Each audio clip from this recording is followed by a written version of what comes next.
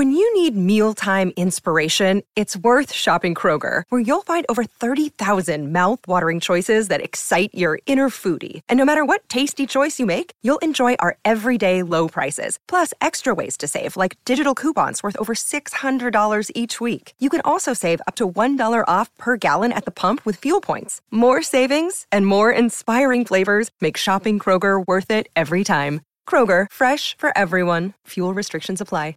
Another day is here, and you're ready for it. What to wear? Check. Breakfast, lunch, and dinner? Check. Planning for what's next and how to save for it? That's where Bank of America can help.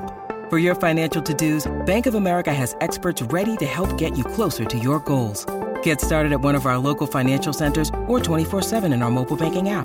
Find a location near you at bankofamerica.com/talktous. What would you like the power to do? Mobile banking requires downloading the app and is only available for select devices. Message and data rates may apply. Bank of America N.A., member FDIC. Staring at the sea, staring at the sun, staring down the barrel of the Arab on the ground. I can see his open mouth, but I hear no sound. I'm alive. I'm dead. I'm a stranger, killing an Arab. I can turn or walk away or I can fire the gun. Staring at the sky, staring at the sun. Whichever I choose, it amounts to the same. Absolutely nothing. I'm alive. I'm dead. I'm a stranger, killing an Arab.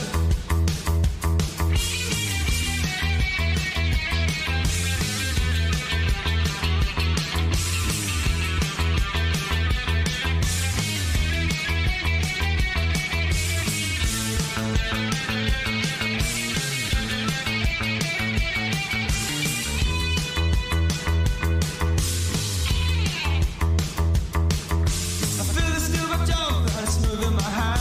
Staring at the sea, staring at the sun, staring at myself, reflecting in the eyes of the dead man on the beach, dead man on the beach. I'm alive. I'm dead. I'm a stranger, killing an Arab.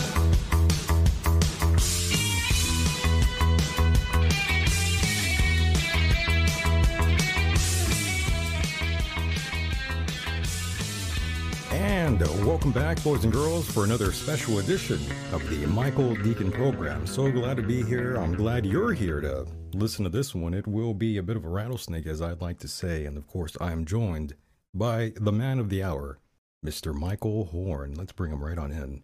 Michael, are you alive or have you passed? I think I'm still here. The only thing I passed, no, I stopped at that stop sign. Oh, okay. Yeah, I'm fine. Very I'm nice. definitely here, live and in person. Love that. Thank you so much for being here, my friend. We've been doing these shows together for years, and no matter how tired I am, I'm always excited and lively when I get to talk to you, Mr. Horn. I've been listening to you since I was knee-high to a grasshopper, as they say. I love it. That's funny. That's great. No, it really is. Great. I'm so glad you're here. I'm honored that you're here. And of course, Mr. Horn, we already know your background. We've been through this so many times for many moons now.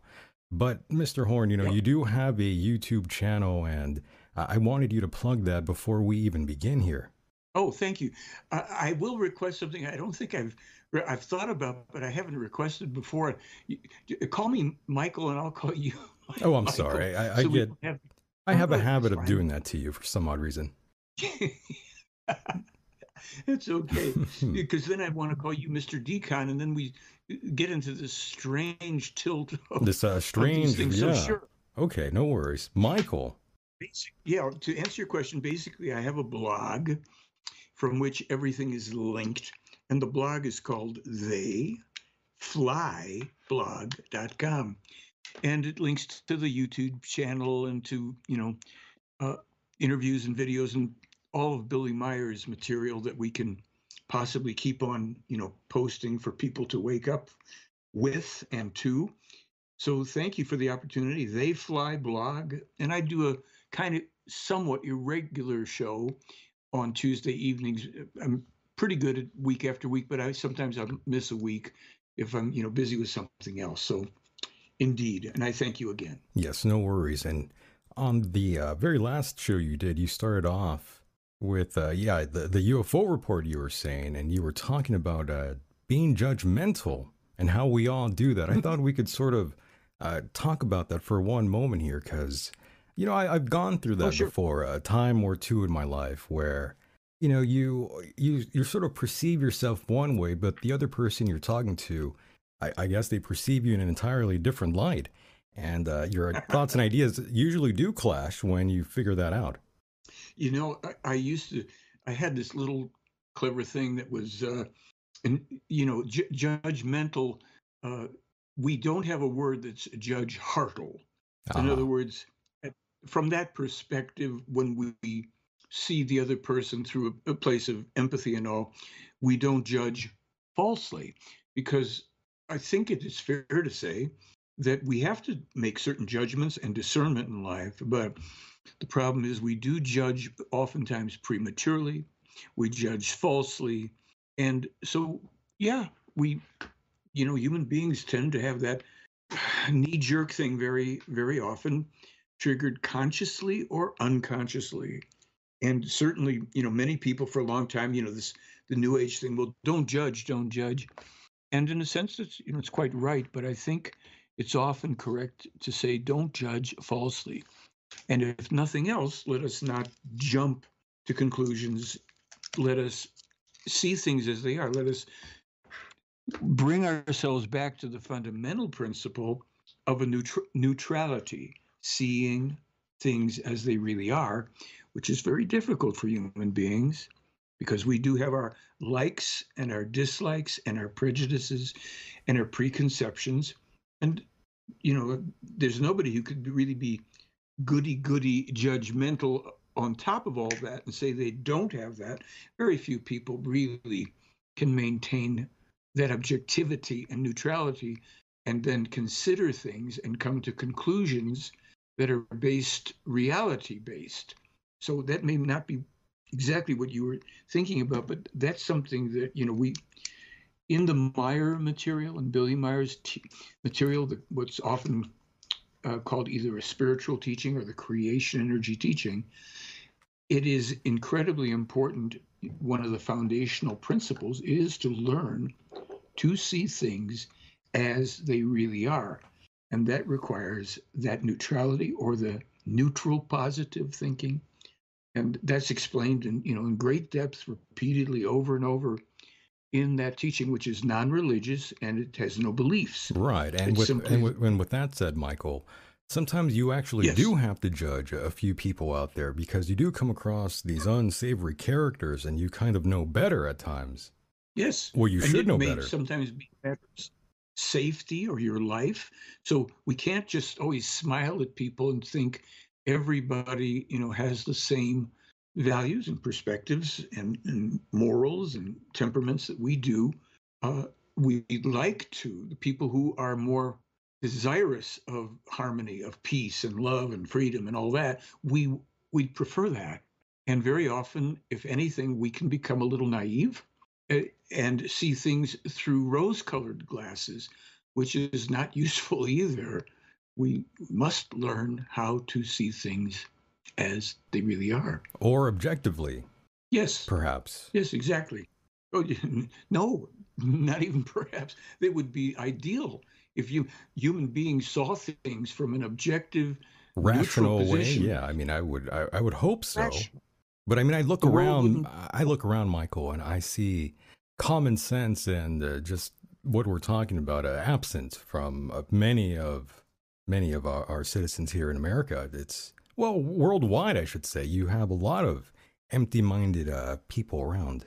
The majority of the population of the world, demonstrably, clearly based on evidence, is incapable of thinking clearly and is basically, in one way or another, deluded through religions, belief systems, cults, deluded through poisonous partisan political thinking and perspectives, if you will.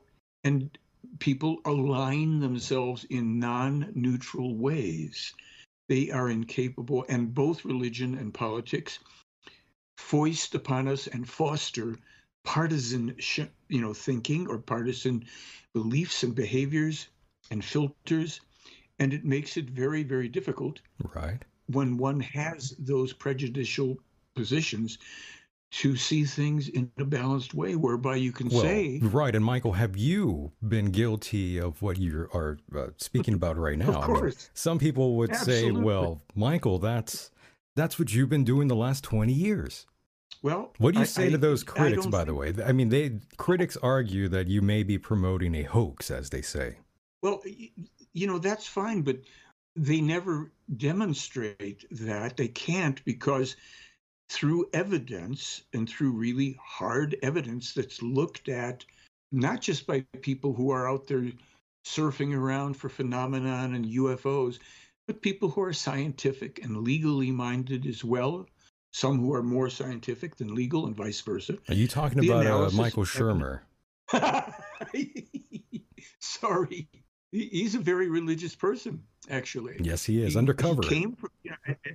He admits he was formerly religious in the very religious sense, and the skeptical approach is a religious kind of a filter. It comes from premises that enforce upon people and upon evidence a filter. You must look through that filter, and very common even in some in some areas of science, and certainly with skepticism, we hear extraordinary claims require extraordinary evidence, except that happens to be false, absolutely false. How can you say that? Well, if that was a universally true statement, we would have to say, well, is it really an extraordinary claim to say that the Earth goes around the sun? And we'd say, of course not. But it was viewed as extraordinary a few hundred years ago. Right. It cost people's lives and imprisonment. So it isn't that extraordinary claims. It's if you are truly scientifically oriented, doesn't mean that you have to have a whole bunch of degrees or expertise even. It means you can view things critically and objectively and evaluate evidence in that way. So if someone says, this man in Switzerland is, meeting with extraterrestrials and films their craft, you don't say, well, that's an extraordinary. You say, what's the evidence? What is the evidence? And that's what I've been saying and behaving in that from that perspective for, since 1979, right. Come in contact with this material. Well, this is phenomenal. These photos are phenomenal, but what does the evidence say in terms of the analysis? Have analyses been done on these photos, on the films, on the video, on the metals? And the answer is yes, they have. Well, who's done them? Well, these were done by objective scientific experts at NASA, JPL, USGS, IBM, Groton Undersea Naval Laboratory. Well, wait a minute. But everybody says it's a hoax with models. Well, no, the evidence proved otherwise. Well, how do I know that? Well, you can look at the reports, and you can also do some of the testing on some of the evidence yourself. You can test one of the photographs yourself using Photoshop. You can try to duplicate the sound recordings, which are physical evidence.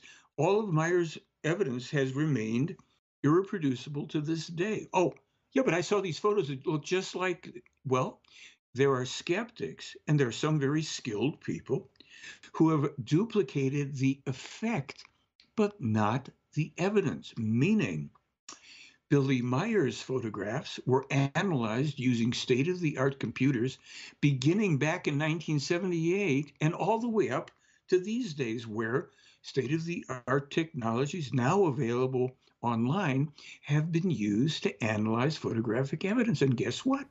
No hoaxes, no models. You can read that and you can repeat the tests yourself. That's the whole thing with science. Can you duplicate these tests? What is the results you're going to get? So skeptics no longer mean anything, because we have one after another of these, analyses available and evidence available. And recently, my webmaster, Melissa Osaki, took a couple of different elements of Meier's photograph, a couple very famous photographic series, and used something called fringing on them that I'd never heard about. And we have the blogs up freely available. I even did a video with her. I'm going to do another one where we went through one of the series where she shows how that technology, an objective, downloadable technology, shows you these photos are authentic. There's a tree in front of a UFO, not the other way around. It's not a little model in front of a tree. So skeptics at this point are so terribly irrelevant. Now, they're irrelevant for another reason. The UFOs are not only easily, confirmed as authentic, they're the least important part of the authentic information. The higher standard of proof is the prophetically accurate information that, to a scientific and legal standard, is courtroom quality and ironclad. Ironclad. In other words, what I'm saying to you is I can walk into a courtroom, anybody, not me. Anybody wants to go, you get the information off the blog, and someone says, well, how could I go into a courtroom? Well, here it is. And here's essentially what it is. The copyright process, whereby you can prove through copyright, and that's done in a number of ways. It's not only through a registered copyright. There's copyrights exist by virtue of information that can be verified to have been published online, for instance, or in various journals or something lying around that weren't completely in book form, but they were verifiably published at that time. And that copyright will tell you one thing, but it won't tell you a second thing. So what it will tell you is this information was verifiably published on this date. Okay, good. It doesn't mean that information is true. Oh, well, then how can you say it proves Billy Meier? Well, it's really simple. We have copyrighted published books that have dozens and hundreds of Billy Meier's specific, prophetically accurate scientific, geopolitical, environmental, medical, and economic information published in books that have copyrights. Verified, ironclad. I run this by a judge, by the way. I've run it by more than one person who's legally minded, but a judge and another attorney has already gone through this and said, oh, gosh, courtroom quality. I said, yeah, I know. 15 minutes in a courtroom, you prove the reality of the Meier case, space travel, and time travel. And yet, Michael, all of the morons in ufology, and I just have to say it, people that waste their time chasing lights in the sky and thinking they're experts on stuff, and they don't want to go to the Meier case because it shuts down their time-wasting, profit-oriented, diversionary and distractive information, because any reasonably intelligent person can read and write, can prove time travel in the Meier material in 15 friggin' minutes. And you won't see this anywhere in ufology because ufology is basically a fraud. There should be no ufology. It's the least important thing in a way. And yes, there's all sorts of UFOs, but what's the reason for any sightings? What's the reason for Meier's contacts? And many people would find that rather strange that you would say that, Michael, from an outsider's perspective, listening for the first time to you. Sure. They would say, what does this mean, Michael? It means that the reason for these contacts that with Billy Meier have gone on for over 80 years, information that was published beginning 75 years ago. That is crazy, by the way. That's a 76. long time ago. And Michael, I must say here, the very first book I picked up was about the Billy Meier contacts. Yep. Way back when I was just trying to learn how to read as a young child. And I'm like, who's this Billy Meier guy with one arm? Yep.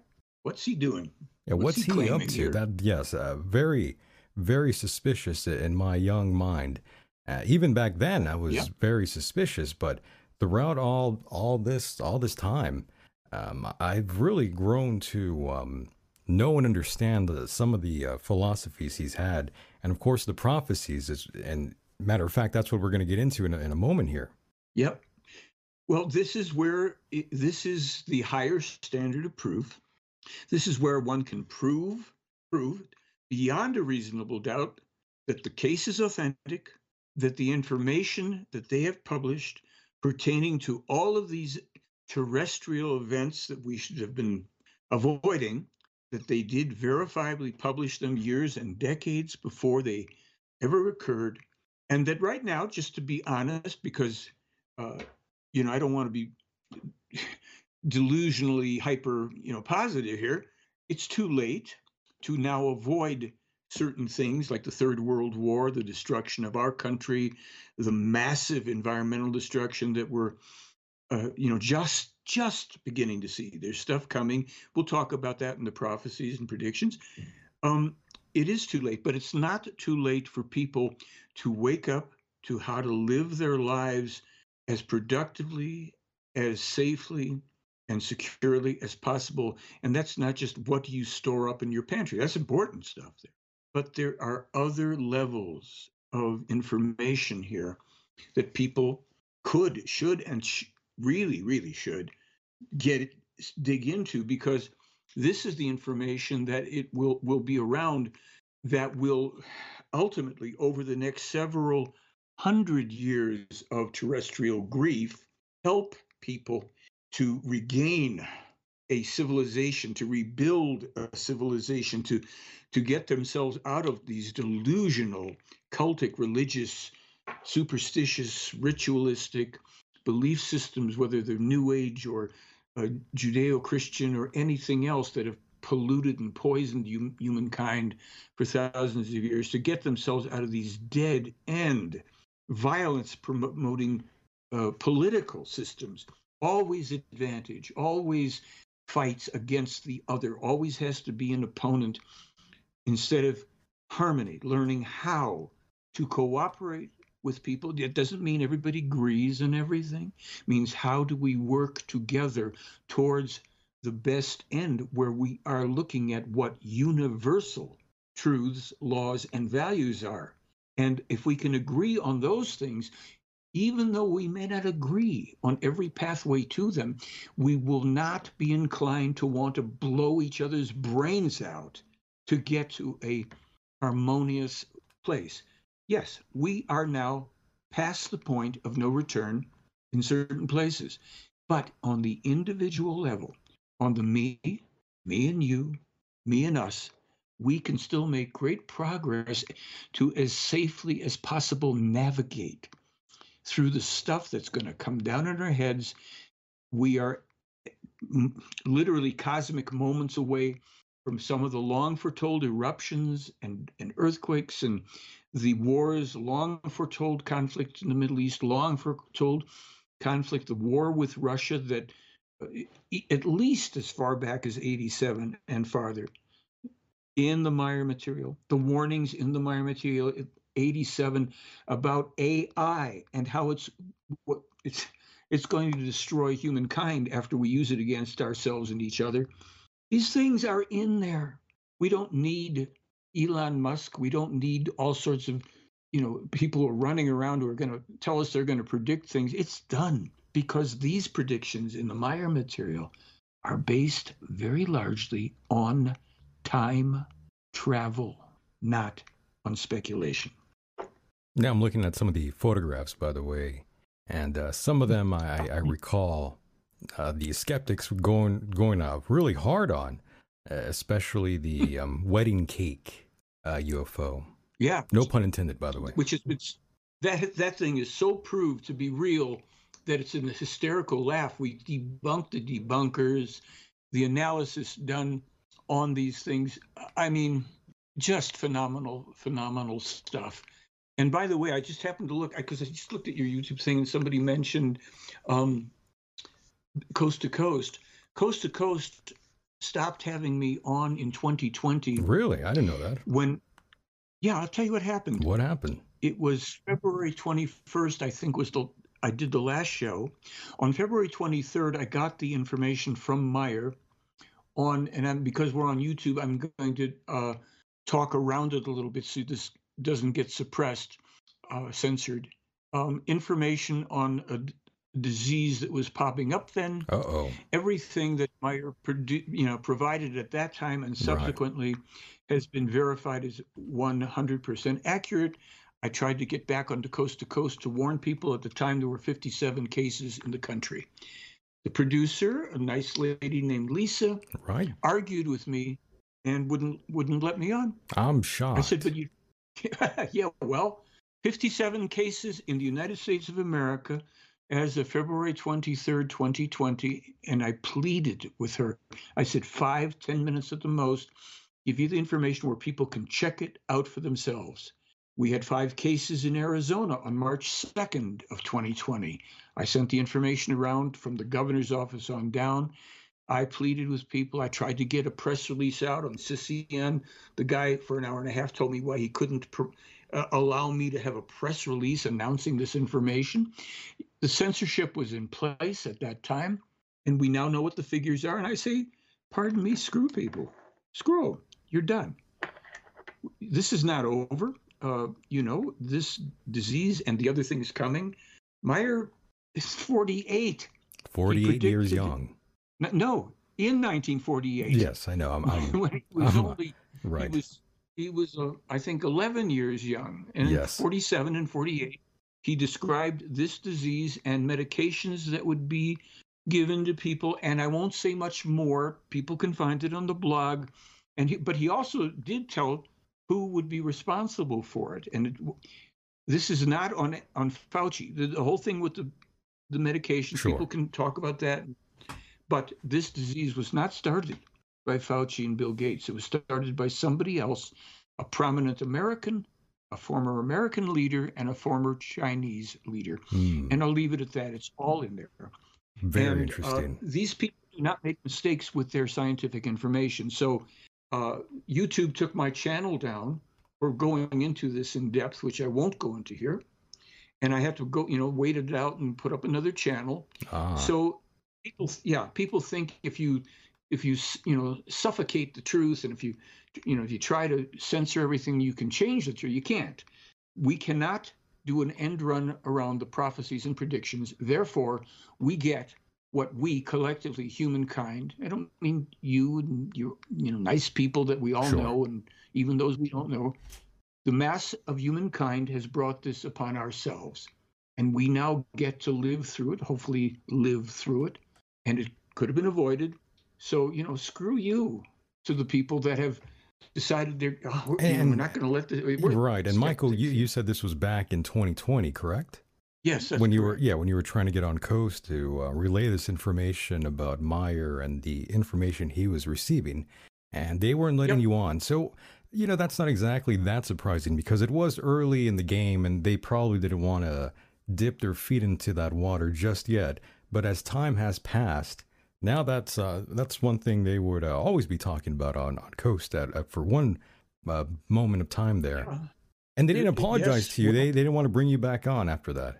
Well, they haven't invited me on since then. And I have to admit, I was pretty harsh when I wrote things about being censored by, Nori's Coast to Coast. So that's a fact of life.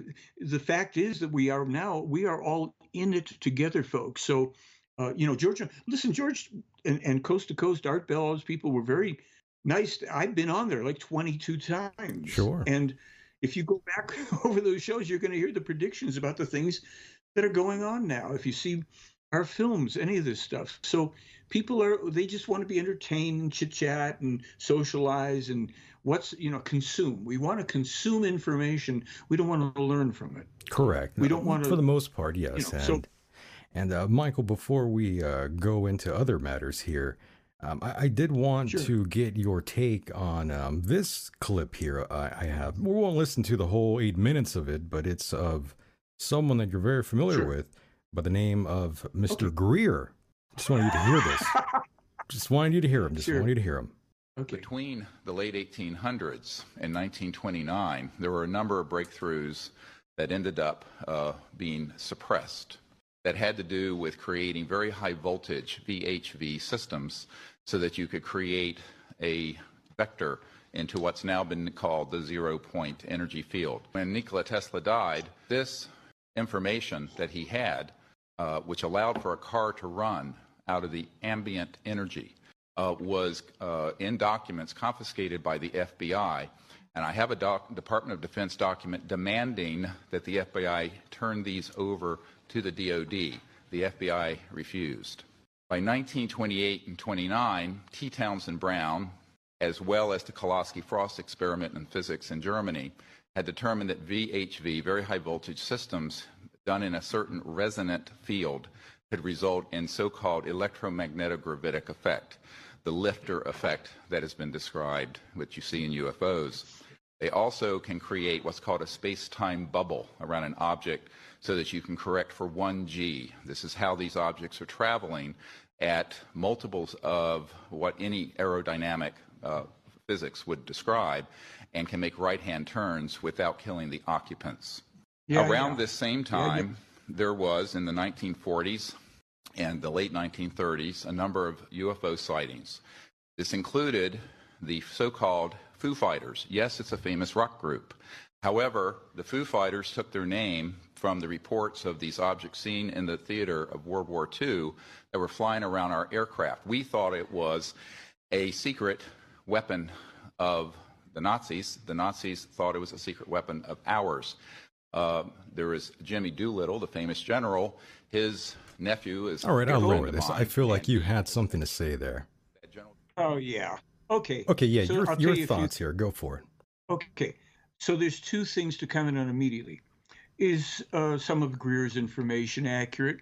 Probably so. But here's the other part of it. Who gives a flying crap? This guy is... He's a huckster. He's been making the rounds, by the way, all over the place as of late. Yes, yes. Coming out all over the place. Yeah, go ahead. Sorry. Look, here's the thing. Nobody listening or watching Greer can do a goddamn thing with that information. It's wonderful. It's the biggest distraction. That's why he's out there without any resistance. That's why we can't get into the mainstream. That's why two press release companies that said, hey, that I spoke to and said, oh my God, this information's incredible. We're going to get your press releases out. And they came back to me and said, we can't do it. Yeah, I know you can't, because it's censored from the top down, because all media has current or former CIA people in place now running media and letting you know what you can and can't put out. Greer is a huckster. He's constant. This is distractions. We know where there are alien bodies. Really? Really? I presented to Greer and to in 2000, I think it's 4, in LA at a panel at a Whole Life Expo. I'm on the panel. Greer's on the panel. Greer had spoken. I had my turn. I said, Stephen, I'd like to give you all of the information and material and evidence in the Billy Meier case. Yeah. Save yourself some trouble here. He wouldn't look over. He wouldn't respond. People started writing to him and asking him. They won't respond about Billy Meier because this clown, this self-promoting egomaniacal huckster, only cares about pumping out phenomenalistic things that not one person on earth that sees it can do anything with. Billy Meier published all this information about the UFOs that were being developed in the 20s, the Nazi UFOs. Meier met Tesla. I mean, people, these are the clown profiteers who have the support, tacitly or otherwise, of the intelligence community and the weapons manufacturer, because it's phenomenon. Is he connected to any of the Alphabet Boys? I can't say that, but I can tell you something that I do know. I heard he was. But go ahead. Sorry. Well, who knows and who cares? Yeah, well, I can you're tell right. you, he started off this conversation talking about censorship. Yes. I happen to know that Greer is trying to get an attorney disbarred who dared to buck him, trying to get that attorney to not be allowed to speak about UFO. This guy is really right. Yes, I will say no more because I don't want them to be identified, but this is going on right now with an attorney who had been told to work with him and is no longer working. This is not, I mean, why would people, this man has produced not one piece of verifiable evidence of extraterrestrial manufacture, and he's got people running out to the desert at night with flashlights for aliens on demand. Are people this stupid? Really? I remember being over there at Contact in the Desert many moons ago, Michael, and he was out there. He was out there pointing lasers in the sky, and people were in shock and awe. I'll tell you one of the things that nobody's thought about. The secret military program, there's a guy up in Washington State, Yeah. and his name, I hope, Gilliland, James Gilliland. Okay. Yeah. In 2004, he gave me a video of his with the stuff, and he said, I was in San Francisco. He said, are you going to see Billy Myers? I said, yeah, I'll be there next month. He says, please show him this video and ask him what he can tell me about these. So what's the video? It's all these lights in the sky stuff, dancing around Mount Washington, whatever, and people out there going ooh and ah. So Billy actually, I gave him the video, and I expected maybe I'll hear about it in 2 years or whatever. So it was within about 2 weeks, I got a thing from him saying, I have shown this to Ptah, the alleged extraterrestrial, one of them that he meets with. And he said, what this man is filming is not extraterrestrial craft. It's secret military craft developed at Area 51. And in that video, what's his name? I want to call him Gillespie. Gilliland takes off his shirt. He's got a burn mark on his chest. And Ptah says, this is coming from the man himself. His consciousness is badly burned out, literally, and he's so invested in this having to be. He's not in touch with anybody extraterrestrial. This is so the guy's basically a mind control experiment for secret military. Well, that's what I'm getting at. That's what I heard. From well, let's say there's a mole very close to one Greer, and they're saying he was very connected to the military. They always seem to show up when he's around, is what I heard. And furthermore, I reached out to his people. We did some talking, and they weren't going to come on here unless they controlled the narrative. Let's put it that way. Unless I was willing to play ball, there's no chance he'll appear here. That's right. And this guy won't debate me because I'll kick Greer's butt back and forth. Oh, shit. Because the Meier material kicks butt back and forth. And anybody, I know a half a dozen people could do it. It's not me, honestly. It's just you know enough about this and you bring it up and Greer will just double talk. He's a double talker. And people, he's popular because people want escapism. They don't want to deal with reality. They want ooh and ah and evil aliens and lights in the sky. And if I shine my laser in the sky, aliens are responding. No, some clowns from Area 51 are going, well, we got another group out here. So he always announces we're going to go out to this place and that place and do lights in the sky. So how hard is it for the secret military, which has alternative craft people? How hard is it for them to go, okay, let's get ready to dance, and these people are going to, oh my God, I'm in touch with extraterrestrials. Hey, you better wake up. You meaning collectively, humankind, and certainly America, you're just knee deep in all the stuff that's coming down on our heads. Let's find a way to wake up and go, oh, well, let's see if we can't mitigate that. Or wake up some people in media who have the courage to bring this out. Greer here, make contact with ETs, smirking face. Give me a break. You're not. None of these people could handle it. That's why there aren't contacts with other people.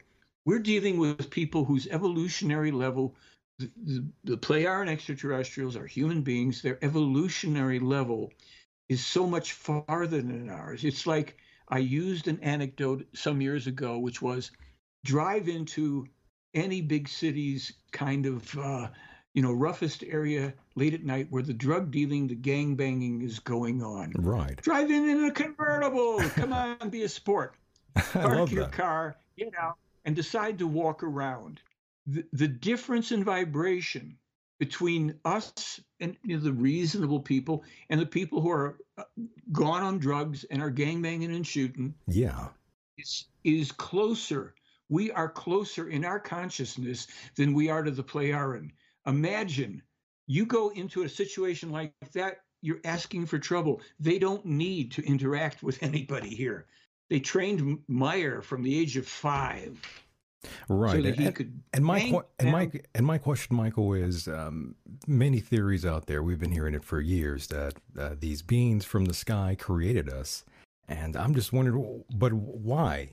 What's the purpose of creating us and let us run around like wild animals the whole time? If we're just some silly science project, what's the purpose of it all?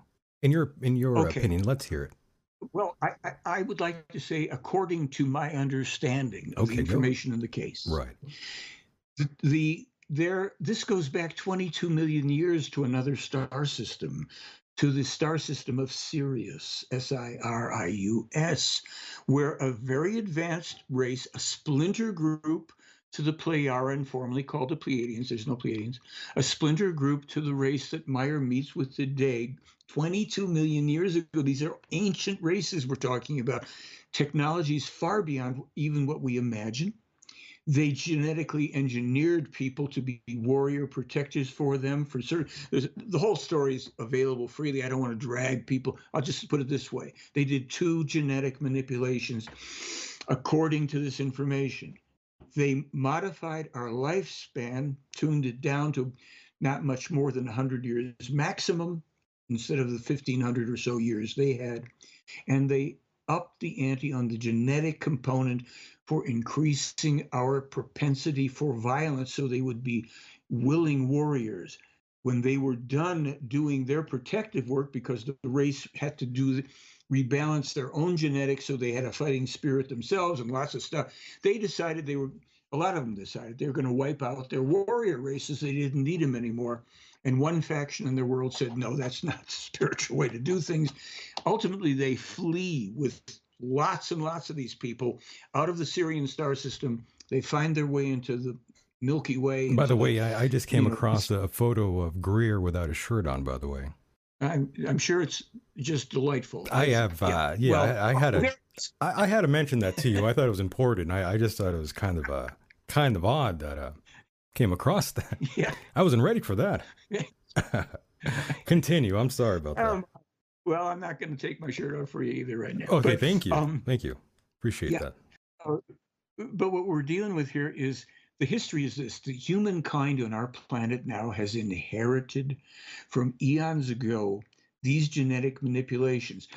And the thing is that these peoples who were brought here and to 2 other planets in the solar system that no longer have the life forms on them, the people here we have interbred with all of the naturally arising indigenous peoples of different races.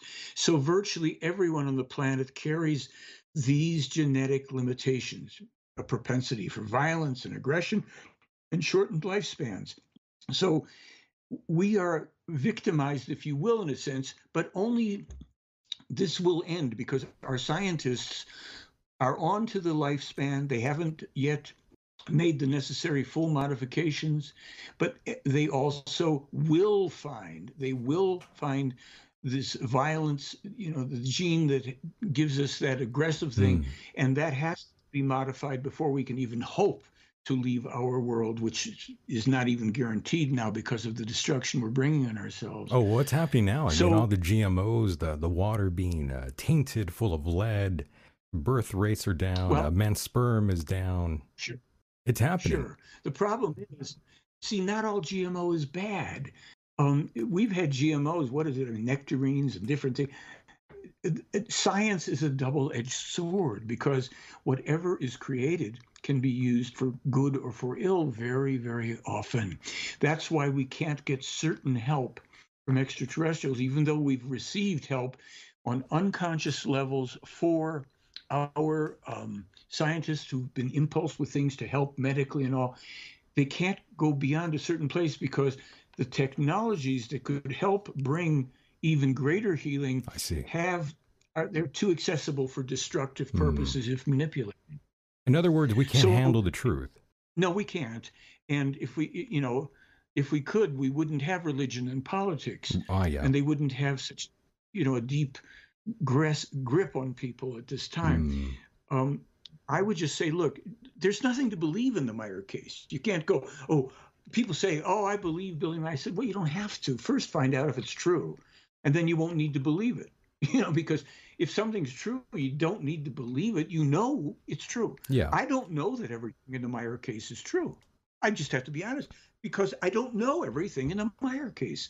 I'm familiar with a lot of it, and that's my take too. And that's my take as well, Michael.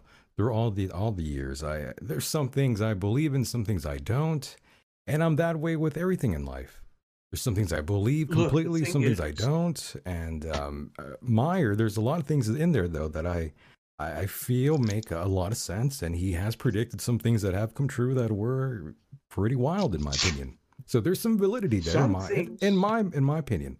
Michael, we have documented over 250 specific error-free examples, and we have found no erroneous prophetic or predictive information, no erroneous scientific information, none of it.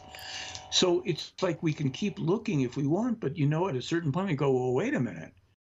Do we have the wisdom to go, okay, it seems like you guys know what you're talking about. What do we do? What do we do now? And then we've laid this stuff out for decades.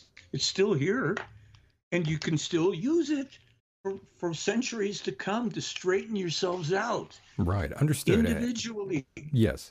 And Michael, right now we are on your website, theyflyblog.com, and we are looking at your latest entry that you did. And Yes. I'm seeing it. I'm seeing it right now. Iceland declares state of emergency. Yes. Looking at that article. Yeah, because, that's about this imminently or soon, however you want to put it, to erupt volcano there. So, people say, well, Billy Meier, he post-dated everything. No, he post-dated nothing. Well, in 2023, that's this year. Let's just start with this year. 2023, he talks about having seen in Reykjavik long ago the nature of this volcano there. So he says then in 2023, early, I think maybe it was July, I forget. I didn't click on the link myself. It's there. He says, but what is happening now in Iceland is really what I have seen in this process for the first time in modern times. And what will happen there in the future and what will happen with the whole change of the earth? And the guy says, okay, we're not going to talk about it. Okay, let's go back a little, 2012. So he says right there, and as I know, one of the most dangerous areas on Earth in terms of volcanic activity in the sea, along with Yellowstone and the Eifel region in Germany, Iceland and Hawaii, etc. Talks in 2012, then he's talking about Santorini. Okay, Iceland he's talking about. But let's go back to 1948. Right, I saw that right now. About, yeah, the future new coming wars. And that's the stuff that I love about Billy Meier and the prophecies. Go ahead, take it away. Yeah, as well as fatal illnesses and rampantly spreading diseases, uprisings and civil wars, the emergence of several major terrorist organizations and small. Okay, 1948, none of this is in the horizon. Okay, right. People can read this; it's all there. So as we scroll down, he's talking about the chaos and different things, and he says here he says some of these happenings will begin in the coming decades, with Italy being affected because of the beginning of the coming upheavals on the European continent, submarine Mediterranean areas, as well as in Eastern Central Italy. From these years on, he names 2009, serious earthquakes, and then 2016 and 2017, a series of earthquakes will announce the coming happenings. Now, just so people know, and you can do it yourself, you go online, I searched strong earthquakes, Italy, 2016 to 2017. Those were reported as the strongest earthquakes on record in Italy. This is 48. He's talking about things that are going to happen 60-something years later. Now he comes down to 97. He talks about 5 countries all around will be affected when those Italian quakes, which are imminent too, because of disastrous destructions and devastation, partly sink into the sea. And then he says, the whole will also extend to the Irish, Icelandic, and Western European coasts. And he goes on, especially this, that, and the other thing. The coming, as I say, eruption in Iceland, then is first predicted by Svath in 1948. And I listed other things here. You may remember from a few months ago, there was a report of so-called 7-foot-tall giants in Peru attacking Babel. Oh, really? Yeah. Oh, and yes. right after that, Remember that? I Okay. remember. Right after that were the fires in Hawaii. Now, bear with me for a second as I quote to you what I personally read 1986. We have those books. 1986, earthquakes will now badly tear us under the inside of Earth, evilly destroy man's life, buildings, etc. When from the depths of Peru's jungle, the giant warriors arrive, murdering and robbing and rolling across villages and raping and all this stuff. This is the last sign before the coming evil time when the old Inca enemy again, murdering and robbing Christ, breaks forth from his hundreds of years old hiding place in the jungle, also in Peru. So this was Peru, and he predicted they were going to come forward. He said after Udine in Italy, where the first big quake will roll. Well, indeed, there was a quake there. And then he talks about America quakes and South America quakes and blazes at the blow and in smoke, enfolded in dull screaming and gray death smoke. But also, wait for it, America and all its islands are to be named. Then Japan, Arabia, China, Indian nations that burn. Islands, Maui burned after that. Can we just wake up, people? Not one nation will be spared. And by the way, he's also the coming rolling quakes in the land of Turkestan, Russia. All those things occurred after this. And so Billy says in 1976, he was referring back to the thing we just were reading. These are giants, Indians of giant size who live somewhere in Peru, according to prophecy, must have attacked a village about 10 days ago. It was then. And so they tell more about it. Sure, they know about these people. They're not aliens, and they're about 6'8" tall, 210 centimeters. Their skin is reddish brown. They go on and talk about them. So when are people going to stop wasting their time worrying about UFOs and chasing lights in the sky and listening to quacks and hucksters and get on with, we are warned here. By the way, for those who about don't, America. right? But for I'm those sorry, who, go ahead. I was going to say, for those who don't know, people were saying, Peru's under attack. There's aliens attacking people out there. Well, here's the truth about that we don't talk about a lot, but Meier's been talking about since 2015. There are other races here, they're not so much on the surface. They are below the surface of the earth. They've been here for a very, very long time. And they have advanced technology, certainly advanced in comparison to ours. They're not anywhere near as advanced as the Playaran, the people. But also our government has seen some of their craft and has started to fire on them, which Meier has said is not a good idea because these folks are going to, at a certain point, get tired of that. And when they get tired of that and they start firing back, we're not going to like it. Yeah, allegedly we shot down a couple of UAPs. Not my phrasing. I don't like using the phrase UAP, by the way. It's a stupid phrase. I agree. Phenomenon. It's a phenomenon thing again. The problem is that these craft, I'm pretty sure that these people and their craft, they're not going to be shot down quite so easily. It's possible maybe something happens, but I'm not really thinking that that's going to be our big problem. It is that if we do attack those people, we can have some problems. And there is something else in the prophecies, and that is this. Because Russia and America are going to be in a war, Russia, China, and other allies against us, we are starting this war. We've already effectively started it.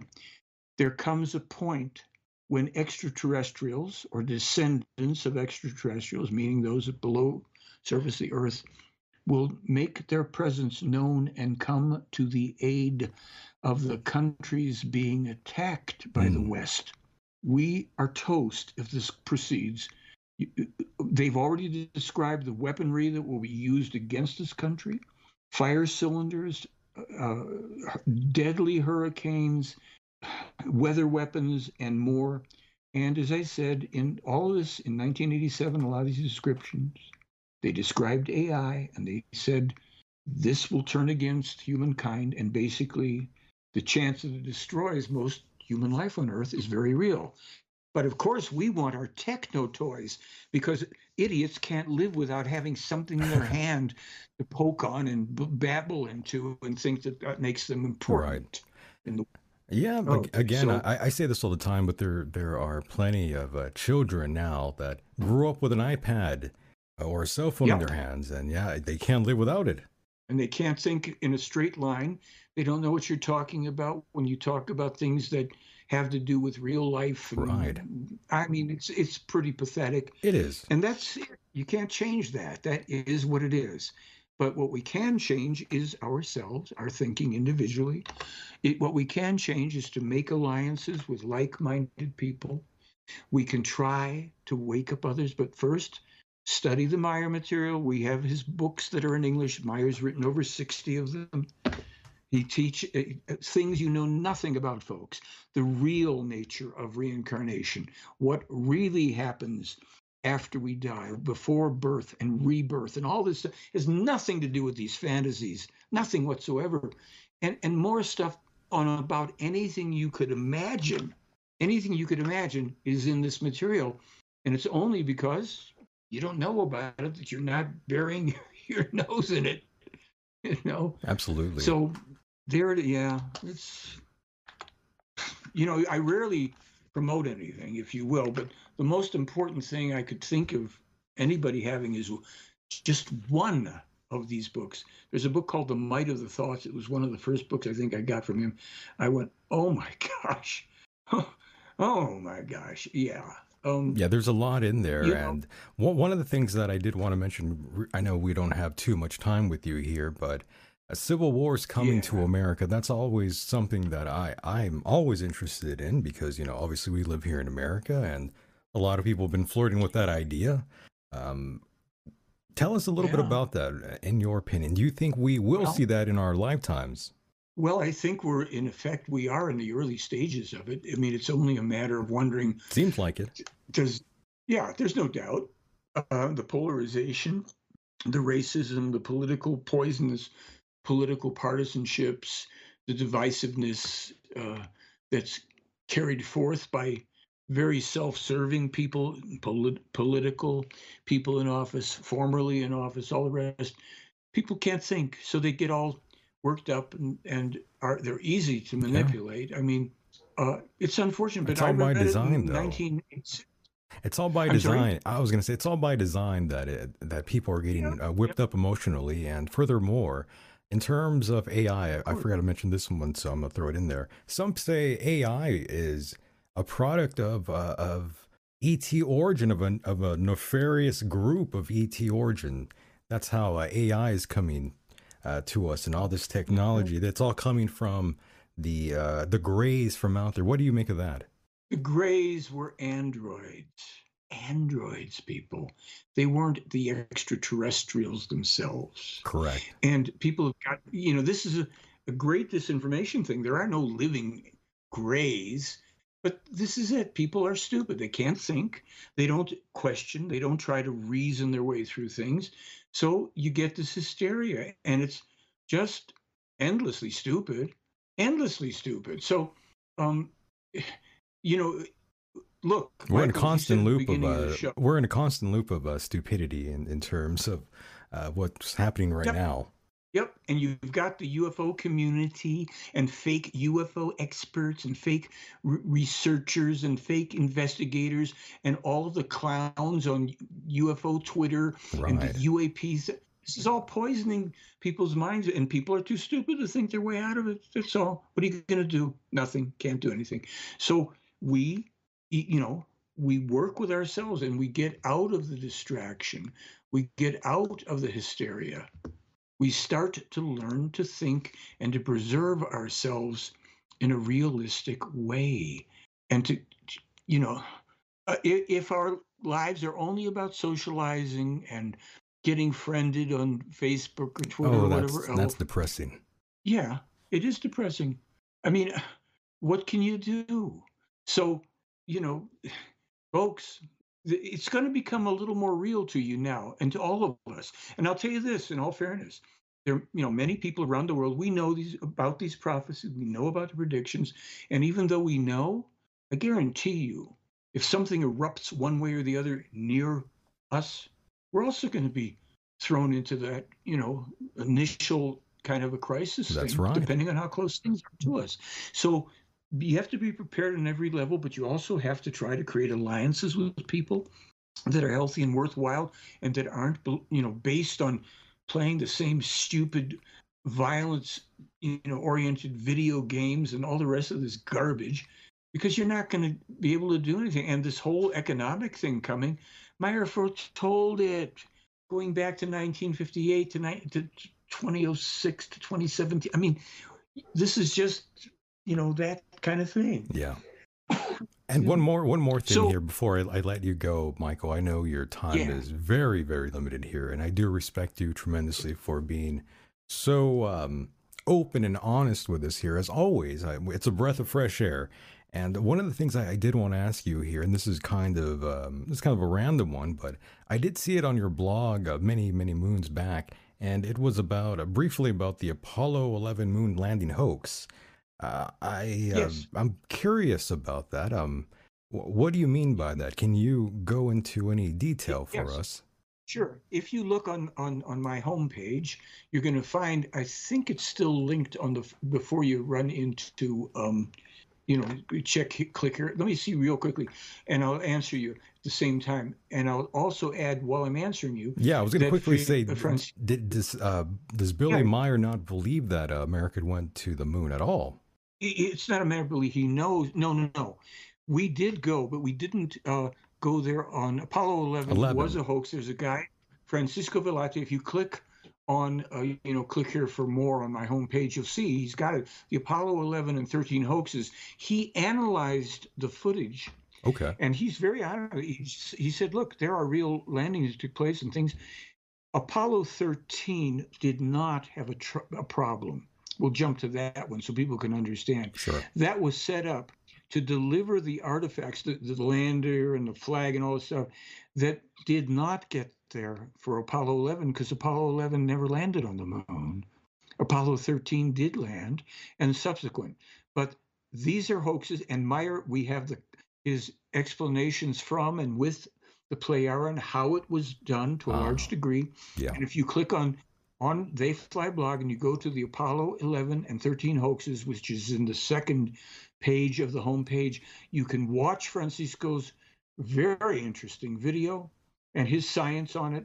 And he's willing to take people on it. And he's very clear. He doesn't, not everything. No, Americans. I have a hard It's time very believing. I have a hard time believing we went back in '69. To be honest with you, Again, I'm a little iffy 13. on that. He said that 13 landed, and I was never all that into the Apollo stuff, to be honest with you.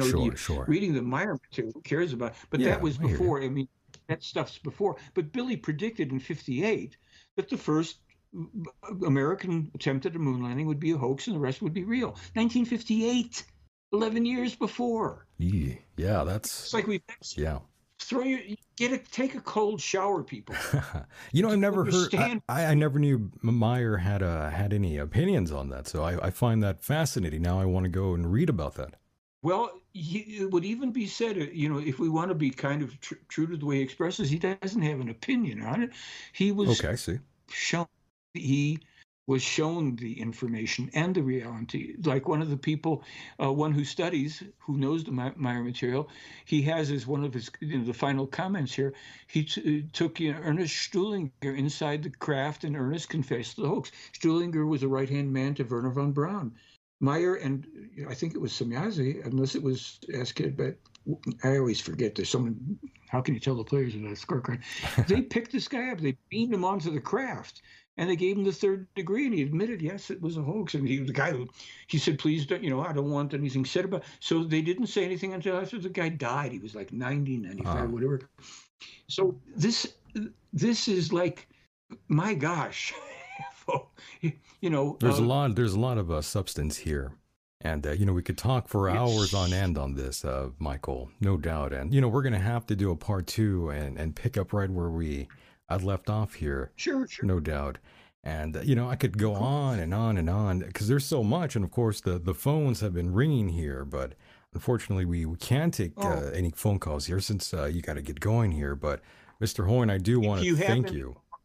If you still have phones ringing, you have time for one or two calls, and we can do relatively short thing. I would stick just so we could have somebody else's voice on here besides just mine, pro or con. I don't care, but I'd be glad to hear. Now no one's calling. Late? Yeah, no one's calling now, unfortunately. So okay, that's fine. We struck too late. Then we could do a show whereby we say that we're going to take calls. And let me ask you this. Actually, this is something that I think should be a question that probably everyone has on their mind, at least upon their first initial listen here of you, Mr. Horn. I know I said Mr. Horn, but I did that on purpose. Michael, what exactly was it about the Meier material that solidified it for you, in your honest opinion, in your heart? What resonated the most for you that you did what you did? And now as the media representative, go ahead. Okay. The UFO thing, like for many people, grabbed me. 1978, saw the first book, bought it. Wow.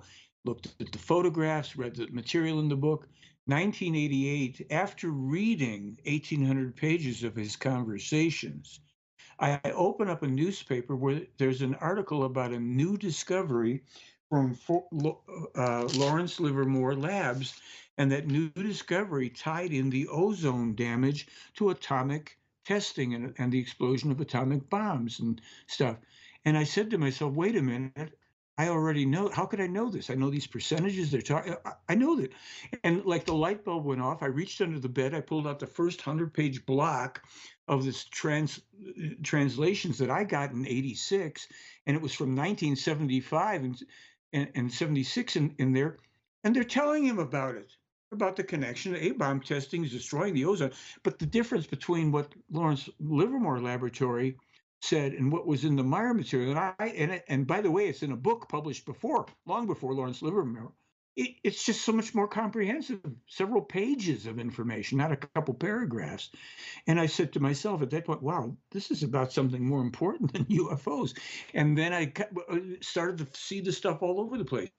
Here's a new discovery about this. Here's a new discovery. No, earthquakes and oil interact, 1990 or whatever. Professor Paul Siegel from Stanford publishes this article. No, 1976, they explained to him earthquakes and extraction of petroleum and natural gas, mining of ores, precipitate earthquakes and volcanic eruptions. It's in published books. That's why I say to you, it's ironclad. It's legal standard.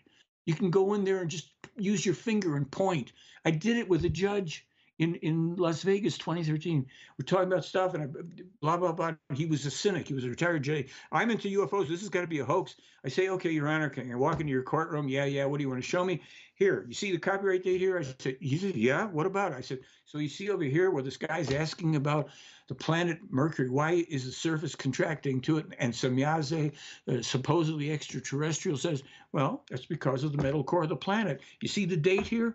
Yes. I said, so who prevails in your courtroom? He said, you do. I want to buy the book. I want to buy because he could think. He could do something 90% of Americans can't do. He could think, oh, it's in a book verifiably published then, and it's accurate on top of that. Well, you win. Pretty simple. Right. NASA wasn't. There we are. We are. So that got me going. I understand that, if anybody wants to call in, you should do so right now before we let Michael leave here. The number is 424-666-2425. Don't be shy. Hurry up and get in here really fast before we have to. Yeah, real quick. And we can do it. Yeah, we got to get you in here. That's fine. We'll do a show where we tell people in advance. Watch Michael's Decon's interviews here with this. Look at the Meier material. Come up with questions that you can ask either in his chat room or on blog or what have you, or call in and let's address them. Right, and that's fine. Yeah, we've done that one time a while back, and that was a lot of fun. Yeah, we got to do that again, no doubt. But yes, if anybody wants to call in, hurry up and do that now because Mr. Horn has to get on out of here, or else he is going to feel the wrath of the wife. Yes, he's going to beat him up. There's going to be a domestic case over there. Yeah, the food's going to be cold. Yeah, I mean that's a killer right there. So Oh, yeah. we'll give it 30 seconds or something because anybody who wants to could dial the number in that period of time. And if Oh, there we not, go. We got a call. okay, All right, here we maybe go. Let's Cindy. take this phone call here. Let's bring them on in. Caller, go ahead. You are now live and direct. Go ahead. Hey, Michael. Hi. Hi. Hey, how are you? We are Hey, fantastic. guys. Let it rip. Good. Okay. Can you hear me okay? Nice and clear. Okay. All right. So I have a question statement. Back around 1978, there was an object that followed us. We were on a road out in the middle of nowhere. And it's not like, I can't tell you that there was blinking lights or anything crazy like that going on, but there was this presence, there was this energy, and it surrounded the car. And so we thought at first when we looked, like we looked out the windows, you can't really see anything, but there's a shadow that surrounds the whole car. So the faster we went, we noticed whatever direction that we turned, it was there. And it was And all what's the around question? us. Just because I want to eat dinner. What's the question? And we'll see what if. What's your question, dear? So my question is, it always felt like it was an alien type presence, but from the stories and things that you hear, there's always some kind of a beaming light or some kind of something that you see, but all we felt was energy. Okay, so let me throw a quick answer at you. Alien means, alien, other than, and strange to, and whatever other definitions might be in there. And all we can say is this: there's a lot of phenomenon, craft. It doesn't make it something from outer space. It could be terrestrial. It could be from outer space. But the real bottom line on it, in my opinion, so you called, is it's no longer important because that's phenomenon that we can't do anything with. I wouldn't doubt that you had the experience. Don't get me wrong. But whatever it is, whatever that experience was, is gone and doesn't give us any answers because even right now, you can tell the story and you can have a question about it, but you don't know what happened. And so I'm saying, yes, there's lots of sightings. Nowadays, there's more than before. Some are extraterrestrial for sure. Some are secret military from our country or another. And they're not important in terms of what we as individual people can and probably should do to get our thinking evolved, to get clear headed, and to realize that things are changing in this world. They're going to change drastically. Nobody's coming to save us, no religious figures, no extraterrestrials. And for whatever, throughout history, these things have been present. But now we've got to take the hint that maybe the ones that we can prove have been here and still are and are meeting with a man have come for a reason. It's not romantic. It's not sci-fi. It's not entertainment. It's telling us we have work to do. And we can take that advice and look into it, or we can choose not to. But I don't have myself a better response to you because I've had 7, 8 sightings myself. I've been within 20 feet of a craft. That I've had 3 sightings of the Pleiaren craft. But it's interesting. But right now, there's not much more I can do with it. I can do a lot more when I read Meier's material, a lot of which is freely available on the blog, and some of which is in the books that people can buy if they want to really study. So with that, I have to say thank you and good night because I'm hungry. Yes, he's hungry. He's got to And get I going. And the wife is about to Hungry. do a 187 on him. Well, I hope you enjoy your dinner. Yes. By I the will, way, thank you. caller, stay on the line for a moment here. I wanted to talk to you for a second here. Good. Okay. Just hang tight. Sure. Just hang tight. Just hang tight. Michael, once again, I do want to thank you so much for being a part of the program. Always a honor and pleasure, my friend. We will definitely do round 2 when you return, and we'll take phone calls. Yes, let's do that, and we'll find time to stir up some dust there. Okay. Thank you again, Michael, as always, from my point of view. Much, much appreciated. And thank you, everybody in the chat who has, expressed benefiting or approving of this. I'm glad it has value for you. Oh, Until yes. next time. And yes, he's quite alive in Switzerland. Meier's 86. And with that, Wow. I say good night to you all. Yeah. Good night, my friend. Take care. Actually, he's actually between 200 and 300 years old. Wow. We can explain that next time we converse, and I mean it literally. So we will get into that perhaps in the next call, but 86 is good enough. Oh, yeah. So until next time, thank you. Mahalo, my friend. God bless. Bye-bye. Bye-bye. And there he goes, boys and girls. That was our guest, Mr. Michael Horn. And now let us return to the phone call here. Caller, are you still with us? I am still here. I'm glad you're here. I wanted to hear your story. Actually, I know Michael wanted to hear it too. Don't get me don't get him wrong. He's a polite man, but the guy was hungry hours ago. He even told me so. I told him, look, I'll keep it short, but we went on a little too long. But definitely tell us a little bit more about this story. Pick up where you left off. Okay, so it was around 1978, and we were going down. It was an old, I guess you would say, a back road.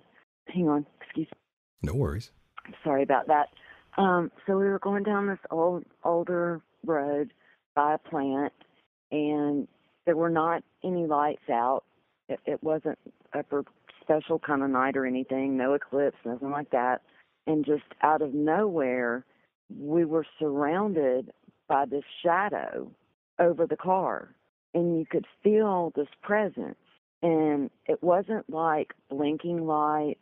There was nothing beaming on us. There wasn't anything weird that I can say, like flashing on and off. But there was this heavy, heavy presence. And the guy that was driving and myself both, we were hanging out of the windows looking up, and you couldn't see anything. But all around the car, you could see a shadow.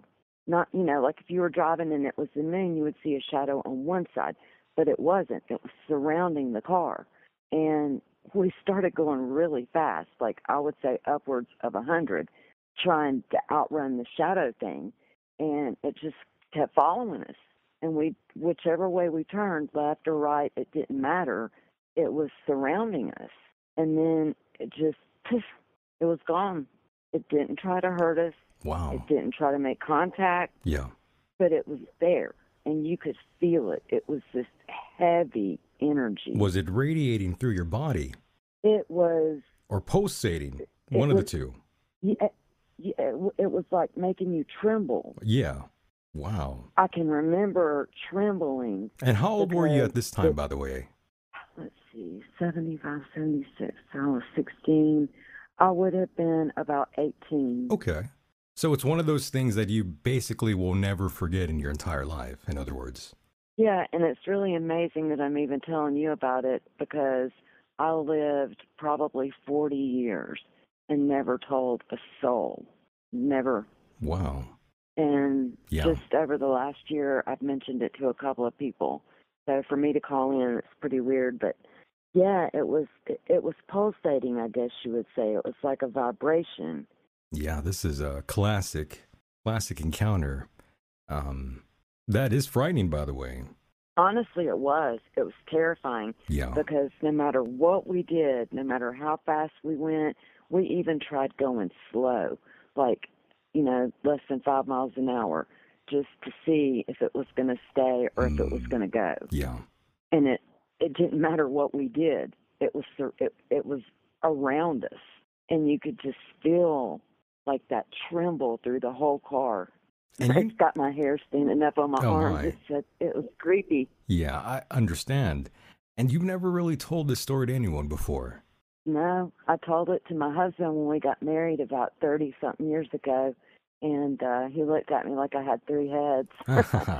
and then he thought you were we crazy. Really never then. talked about it. Yeah, he's like, my wife is. For a second. He's like, who did I marry? Yeah, well, he was kind of high up in the air in one of the airlines. Yeah. So it wasn't something that he was per se he had ever seen himself, and yeah, hearing it from me, I think it took him back for a minute. We haven't really talked about it since. I hear you. Well, that's kind of natural for people not to really discuss these things out loud. with anyone really, even if it's like a family member or to another spouse or another person in the family. They are very hush about it because they are scared about what they saw. So I don't really blame you for keeping that a bit of a secret there. Yeah, the guy I was dating at the time, he and I both, we were like, yeah, let's just, after we got back to his house and we were sitting there and we talked about it, and we were like, what in the world? What could that have been? And we tried to come up with everything in the world to make sense of it. And there was just no making sense of it. Yeah. And there was nothing else that you could think except for that it was something not from here. There's a possibility that it could have been a secret governmental sort of plane that they have at the time. There's a lot of these secret planes that we have very little knowledge of out there. Possibly you might have seen that. I'm not saying you didn't, but there is a chance that it might have been one of ours. But even if even if that is the case, you have to ask yourself, how did we even obtain this sort of advanced technology? Right, exactly. And at that time, I was so young, I would not have been familiar with anything that the government was doing like that. Sure. But since you bring that up, we were not that far from an Air Force base. Wow, there you so go. I guess that could make sense. But it could be, again, it could, I don't think this sort of technology comes from us. I've interviewed Dr. Albert Taylor a number of times here on the program, and he's worked for NASA, and he's worked with satellites, and he's worked with advanced weaponry, and what he claimed to have worked on, he says that technology did not come from anyone on this planet. He said it came from somewhere else. Oh, I would definitely believe that. When someone like when someone like that, though, that's worked that position, such as Dr. Albert Taylor, and you can all look him up, by the way, if you have no idea who that is. I recommend you do. Dr. Albert Taylor is one of the smartest human beings I've ever talked to. And again, I believe everything he has told me in the past. And again, he's another guy that's out here in Southern California, and I wish to bring him back on, but he worked for, he was working for President Reagan's Strategic Defense Initiative, SDI, or Star Wars, rather, if you want to call it that way back in the day. So this is a guy that holds a lot of weight, and when he says something like that, and he's not blowing smoke up anyone's ass, by the way, and he's a straight shooter, especially with me. These people are talking to me here. We're not doing some bullshit interview. And he laid it all down here. And it was pretty incredible. And we got to bring him back on here. And you got to call in and let him know your story as well. He loves hearing about these sort of things. Yeah, I don't know. You got me really curious about if it was one of ours. It might be. We were close to a base. Sure. But yeah, I'll be glad to call back in if you have him on the show. Oh, of course. I'll get right on it. But my goodness. My. And you haven't seen anything else since this incident, have you? Never. That was it. The one and only time. One and done. Do you want to see something again like that? I would prefer not to be chased like that again. Yeah, it's true. That was really creepy. Yeah, but yeah, I mean, I'm definitely interested what else is there. Being out here in California, you go out to, let's say, in the mountains somewhere, and it's very, very dark. You see all sorts of weird lights moving around. Perhaps satellites, but some people claim those aren't satellites that you see. And I've seen a lot of strange lights in the sky, things that illuminated the mountains out here. Yeah, I can't imagine. Yeah, this, you would think just from stories that you would have seen flashing lights or something like that, but there wasn't. It was just energy and a shadow. That is very creepy, especially at this time at night. It was, I'd say, around 1 in the morning, 12, Yeah. 1 in the morning. And in the chat room right now, there's that car, driving on that long stretch of road and the galaxy in the background. So it's going with your story quite well. It's all coming to me quite vividly in my head. It's pretty awesome. Can you imagine something? Thank you for taking my call. Yeah, I mean, Jesus, though, something chasing you in your car. There's nothing more frightening than that, in my opinion. Sure. It was frightening. Human or non-human, that's still pretty scary. Something following you. It honestly Ooh. was. Creepy. Very creepy. Very. All right, well, I do want to thank you for calling in here with that story. I really, really do appreciate that. Well, I really do thank you for taking my call. I'll talk to you soon, Deacon. Thank you so much. We'll talk soon. Okay, Have a take good care, one. everybody. Stay safe. All right. Good night. All right, you too. Good night. And there she goes. Believe that was our friend Cindy from the chat room here. We do appreciate that story. Wow. Very creepy, people. Very, very creepy. Almost as creepy as Stephen Greer. Yeah, let's go back to these photographs of one Stephen Greer. You know, I hate to judge the man, and I'm not trying to be mean here or anything, but he kind of looks a little extraterrestrial, in my opinion. He looks kind of like an alien in a weird way. Am I losing my mind here? He looks like an ET. I mean, come on, it's right there in front of us. He kind of does. I can't be the only one who thinks that about Greer. He looks a little bit like that, a little ET-ish. I know there's plenty of you guys out there who believe that. He's a little bit like a tall gray. Crazy, right? There's a lot of strange folks connected to Greer, by the way. Let's put it that way. I know a number of people that are into Greer and the summoning of UFOs, and let's say there's a few people in that group that slightly questionable, let's put it that way. They're into some very weird sort of things. It goes beyond speculation, by the way. Yeah, look at him. He looks a little bit like an ET, especially here. Look at that. Tell me that doesn't look a little extraterrestrial to you. I can't be the only one. Come on. Regardless, we don't hate the man. At least I don't. Other people do, though. But I don't have those sort of feelings for our friend Greer. I don't hate the guy. I don't hate anyone, by the way. There's no hate in my heart. Yes, he's definitely creepy, Max. Terrible acne scars, aging badly. That's our friend Egyptian Princess in the chat room. He is a little creepy. You are right, and I think it's okay to have that opinion, by the way. It's just an opinion. We're not trying to bully this man in any way. We don't hate the guy. He just looks a little reptilian. Yeah, Daniel, a lizard, a little lizard-like, yeah. Dublin says his face has nothing to do with it. Well, then what is it? Gladys Whitley took it up the Greer. Oh, Whitley took it up the Greer.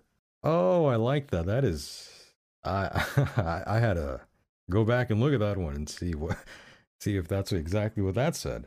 Wow. I don't like that kind of talk. That's pretty good. I'm gonna have to remember that line. That was good. That was good. The chat room is on fire here. I don't like that kind of talk indeed. Good Lord, guys. Derry D says Scarface. Well, I don't know. His face isn't exactly that scarred up. I mean, it's, you know, he's got a little wrinkles going on there. That's all right. You know, he looks like an alien, no doubt, but he's not like a completely disgusting looking human being, by the way. Like when I see him, I don't think he's like, you know, this gross, hideous abortion sort of guy. Because that goes through my mind sometimes when I see a few people out there. I think, look at this pile of fecal matter. I don't really get that feeling from Greer, though. I mean, Mr. Horn, he went on about Greer, you know, like talking about him like he just really just hated the guy. I don't really feel like I hate the guy, though, to be honest. I gotta be honest. Chad says, what do you think about George Norrie? Well, Chad, you know, I've come across George a number of times. And the first time I met him, he knew who I was when I was introducing myself to him. I thought that was rather nice and pleasant, a change of pace. And I'm not approaching that with an ego of any kind, where I would expect you to know who I am. I'm just a normal guy. But he knew who I was, and I thought that was kind of nice of him. He didn't try to do the whole LA thing. You know, it's very LA when that sort of thing goes on amongst people that are like known, that are like celebrities. And I'm not a celebrity. But I am known from different circles of life out there. They definitely know who I am, for better or for worse. And part of that is because, I was at one time a producer for the late John McAfee. So that didn't really do me any favors in life. Let's put it that way. But George is a good guy, though. He's doing his own thing. And he's a hugger, all right. He gave me a big hug, a very big hug. Daniel says, Dark Matter Radio Buddy. Ryan, well, yes. I just mentioned the guy I did do that with, Ryan. That went down. And it was pretty insane. There's been a number of people I've done that with. But yeah, good times. Very, very good times, folks. But no, I like George. He's all right, but yes, biased, Dublin. I agree. He has his own thing going on. I don't know what he's doing out there these days. He's kind of turned that show into something else, really. They say that he's kind of turned it into like a health sort of thing. No longer is it dedicated to things of the past, like UFOs, the paranormal, Bigfoot. It's usually the other hosts, the guest hosts, that do that sort of thing nowadays. It's no longer really focused on things that you used to love when Art Bell was around. And Art was a different character too, by the way. I had some interactions with the guy. Very angry, though, towards the end of his life. He was really hating life. Daniel says, the mothership took Nori. You met his clone. Daniel, have you been talking to the freight train, James Fetzer? He would agree with you that he is a clone. I would have to imagine, you know what? The last time I saw Nori was out in the desert at a contact in the desert, ironically. He was looking really frail. Very frail. Like if you pushed him over, he would break his back and his hip. His hip would be broken, like Hulk Hogan. Hulk Hogan has a broken hip, by the way. Well, he did at one time, but Nori, the same fate, that would happen to our friend Nori. And when I saw him out there, he was hosting a panel of some of the strangest people on Earth, all assembled at one time. And he was up there in the panel listening to these people and the speakers, rather. And this is the first time I've ever seen Nori having to take a seat and sit down while everyone was talking.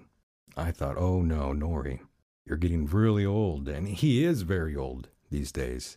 No disrespect to Nori, I'm not saying that in any kind of malicious sort of way. I would never do that, by the way. That is not cool. And Cindy Lou in the chat room. Thank you for that story. That was amazing. We do love that. Dublin says, Michael, he was dying of lung cancer, couldn't breathe. Was he really? I don't know. Lung cancer. Are you referring to RFK Jr.? He kind of sounds like he has lung cancer. Kind of sounds like that guy from South Park. The guy with the voice box. The guy, Ned, I believe. Talks all weird. That's what RFK Jr. sounds like. I don't think America wants a president that sounds like that, in my opinion. Yeah, I can't. Yeah, Egyptian Princess, I'm with you, 100%. I can't listen to RFK Jr. He sounds like this. In other words, anytime I hear his voice, it's like,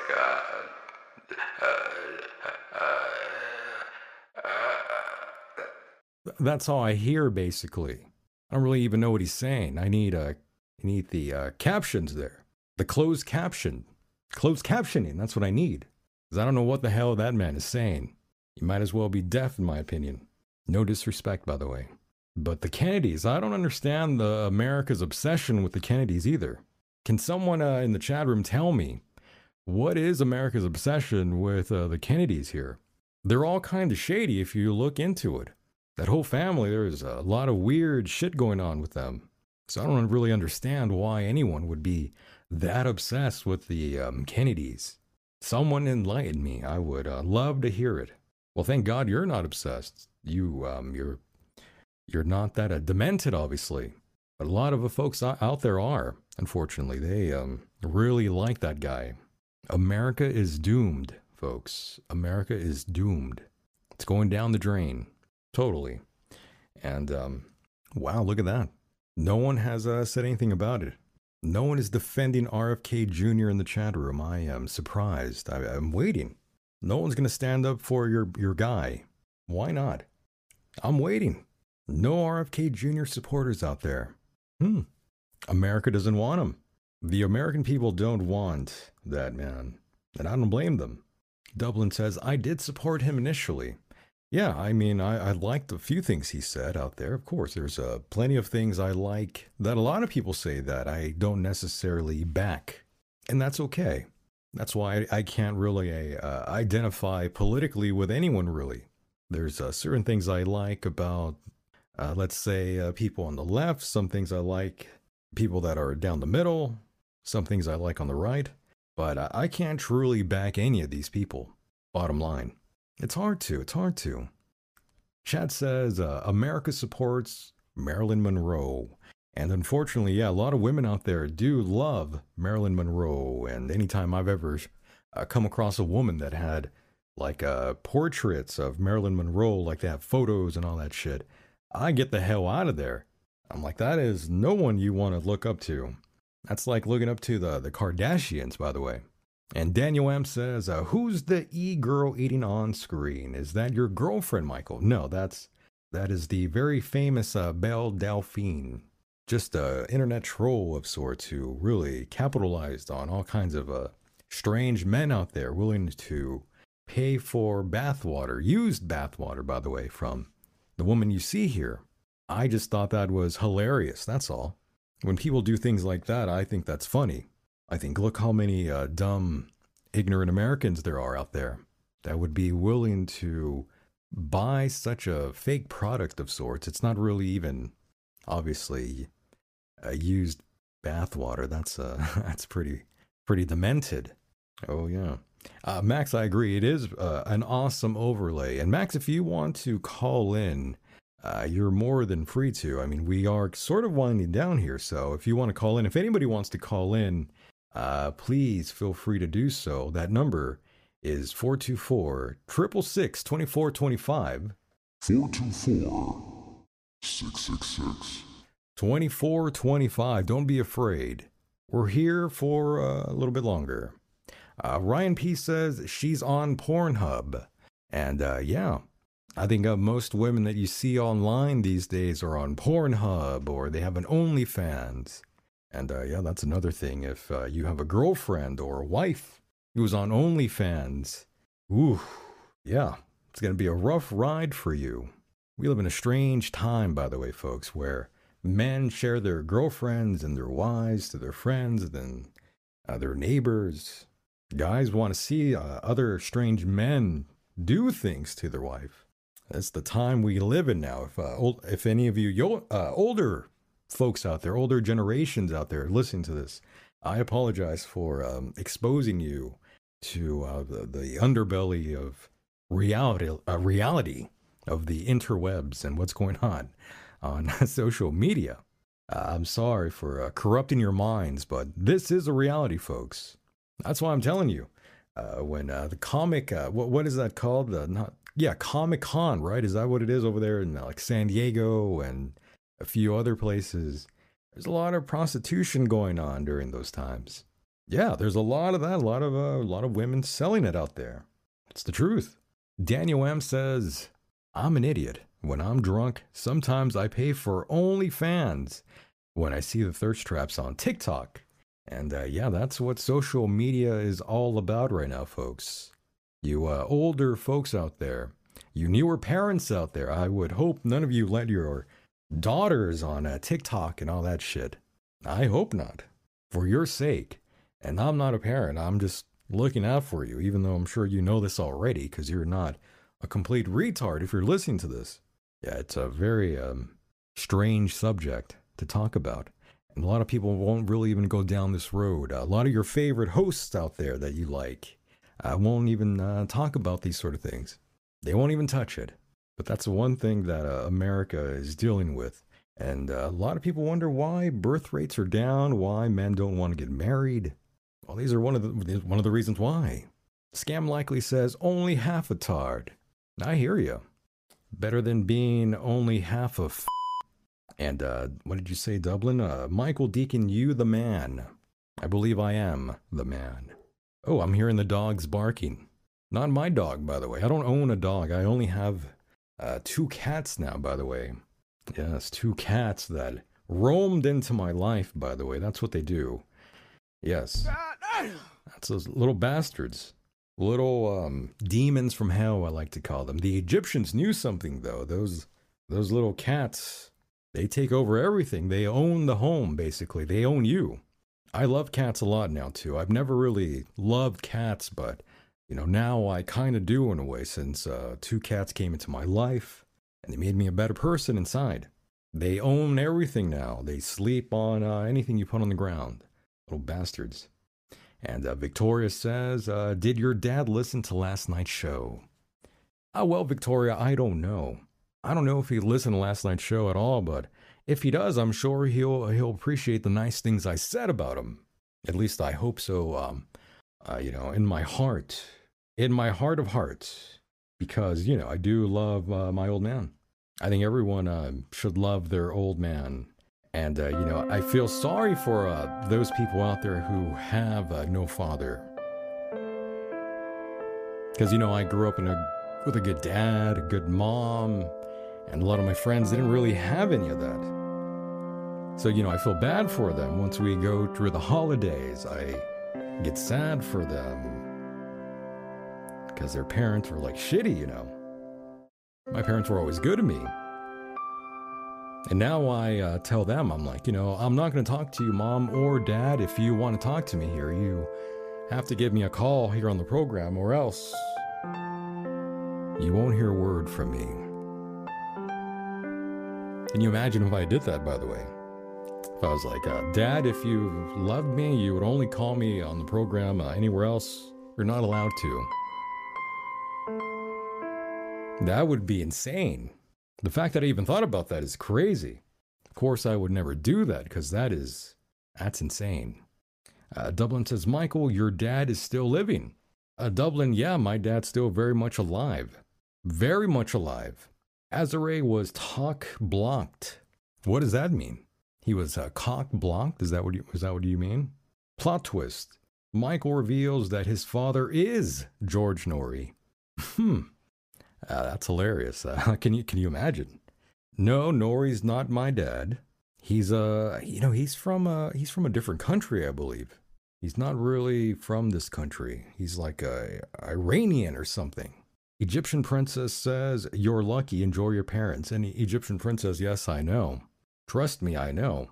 I've had psychedelic trips, Egyptian princess, where I thought of my parents in the most honorable and respectable ways imaginable. The love that came through from them to me was something else. And everyone else that has been gracious to me, all their spirits came to me. Oh, yes. Dublin says, Michael Deacon, mine was murdered in 1980. Your parents were murdered in 1980. Well, good God Almighty.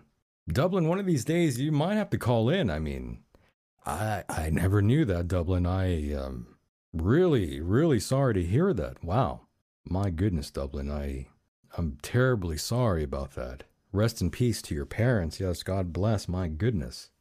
Yeah, Daniel, I hope Dublin has some great memories of them. That is not the way to go out in this world. A crash, any kind of accident, never good. Never good. Dublin says, my father was shot and murdered. Shot in head, neck, and chest. Dublin, was your old man in the mob? Was he a mobster?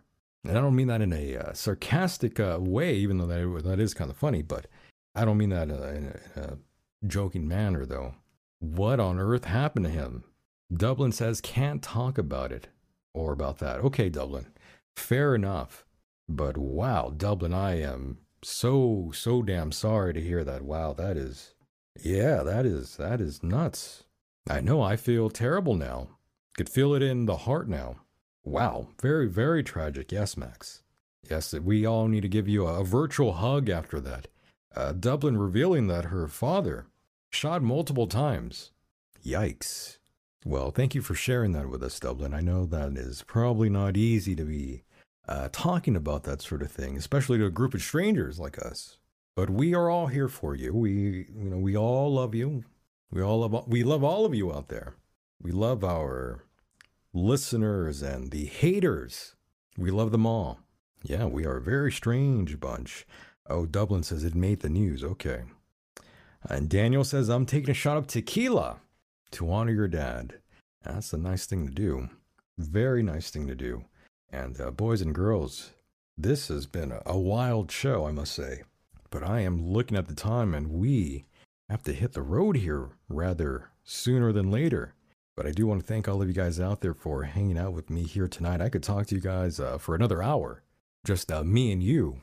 But guys, I've been doing multiple shows all week for you. I've been hustling shows left and right for you guys. Because I thought, you guys deserve it. You guys deserved a bunch of shows out of me. And I made it happen.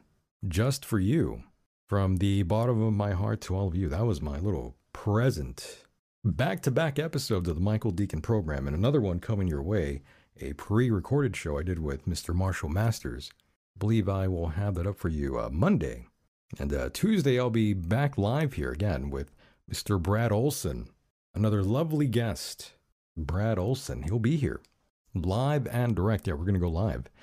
Marshall, we got to bring him back on here live, though. It's just, I've been having a lot of trouble with Marshall. He's missed a show here, and sometimes he can't do it live. And this program is all about being live. That's why we can interact with each other. You guys could call in. Yeah, we could have a good time together. But yes, rats about Marshall indeed, Max. Yes, we have a great lineup of guests coming on here. We have Andrew Bashagio coming up too. Or Bashago, the time traveler. I have to still make that phone call and set up an interview here. That's all coming up pretty soon here rather than later. And go to michaeldeacon.com and stay updated. Sign up for that newsletter. It'll hit you right away. Disable your ad blockers and let the newsletter roll down for you. Maybe I'll create a page just for you guys, and you could do it that way if you are on a ad blocker. And don't forget, sign up on the forum, michaeldeacon.com/community. There's a message board now, and you guys could all talk shit to each other and to me. It'll be fun. Mike Hideous signed up recently, so you'll probably be seeing him posting every now and then, but don't hold your breath. And if you want to support the program, there'll be a link down below. Definitely donate if you can. Help us keep the lights on here. If you like the program, definitely donate and keep it rolling. It'll be at the bottom. And yes, we do have merchandise. Some awesome shirts, by the way, and awesome stickers, and the Amber Heard pint-size mug. Get yourself the Amber Heard pint-size mug. You guys remember that one? Yes, with Johnny Depp. The Battle of the Century. Pathetic, I know. Either way, folks, it's been an honor. It's been a pleasure. We do want to thank Michael Horn for being a guest here on the program. And we want to thank Cindy for sharing that story with us. And yes, search the Michael Deacon program and you'll find us wherever you listen to your podcast. I'll be there. We'll be there. We'll be there together. And folks, my God, time just flies on by every time we do this. It's really depressing. It really is. I mean, we didn't even get a chance to bring up that woman, Goldie Hawn, I believe, the actress who claimed an extraterrestrial once touched her face, saying it felt like the finger of God. As she recalls, moments, she found herself surrounded by 3 otherworldly beings. The finger of God. I don't even want to know. It could go a lot of ways, just by throwing that out there. But yes, Goldie Hawn. Look her up if you don't know who that is. She's claiming she had this strange sort of incident there. It's too bad we could have brought that up to Mr. Horn and found out what he thought about that. Who knows? Michael did a great job here tonight. He usually does. You know, he delivers, boys and girls. He usually does. He's a good guy. Comes in hot. And that's why a lot of prominent UFO folks don't really like Michael Horn, because he comes in that hot, that aggressive. They're not used to that. But we love that here on the program. We love that sort of fire, that intensity. the moxie. We're fans of that here. We respect that. Oh, yes, we do. Once again, boys and girls, it's been an honor and pleasure. We will do this again on the other side, boys and girls. My goodness, my name is Michael Deacon, reporting to you live and direct from Hell Central, California. Always a honor and pleasure. And with that said, the world is a mysterious place, and life itself is a mystery. Until next time, mahalo.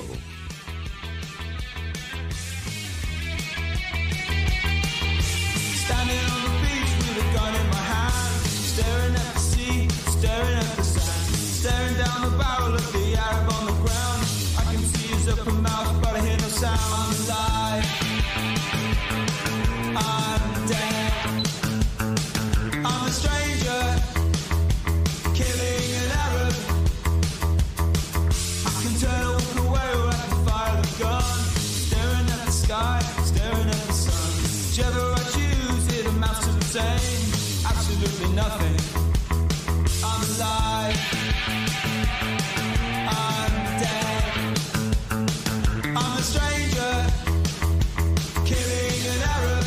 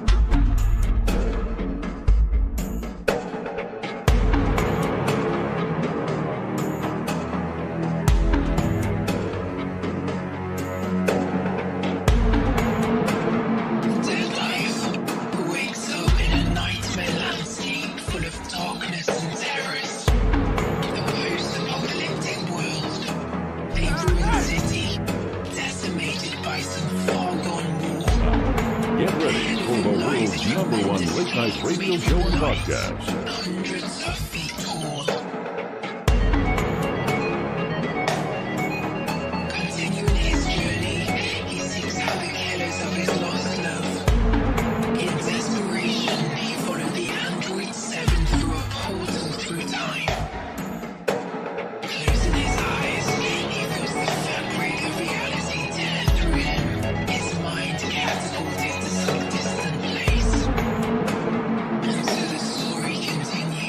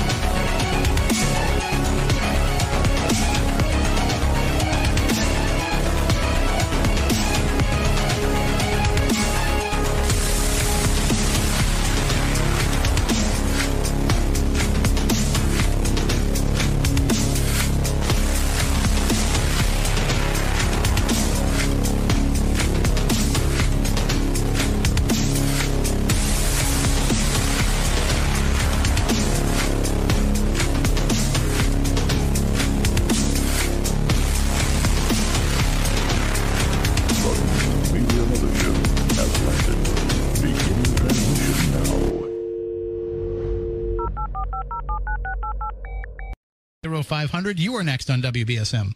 Yeah, once again, you're full of yourself, Tim. You and that guy, the last caller, complaining that callers calling to the show and complain about this and that, but they have no solution for the problem.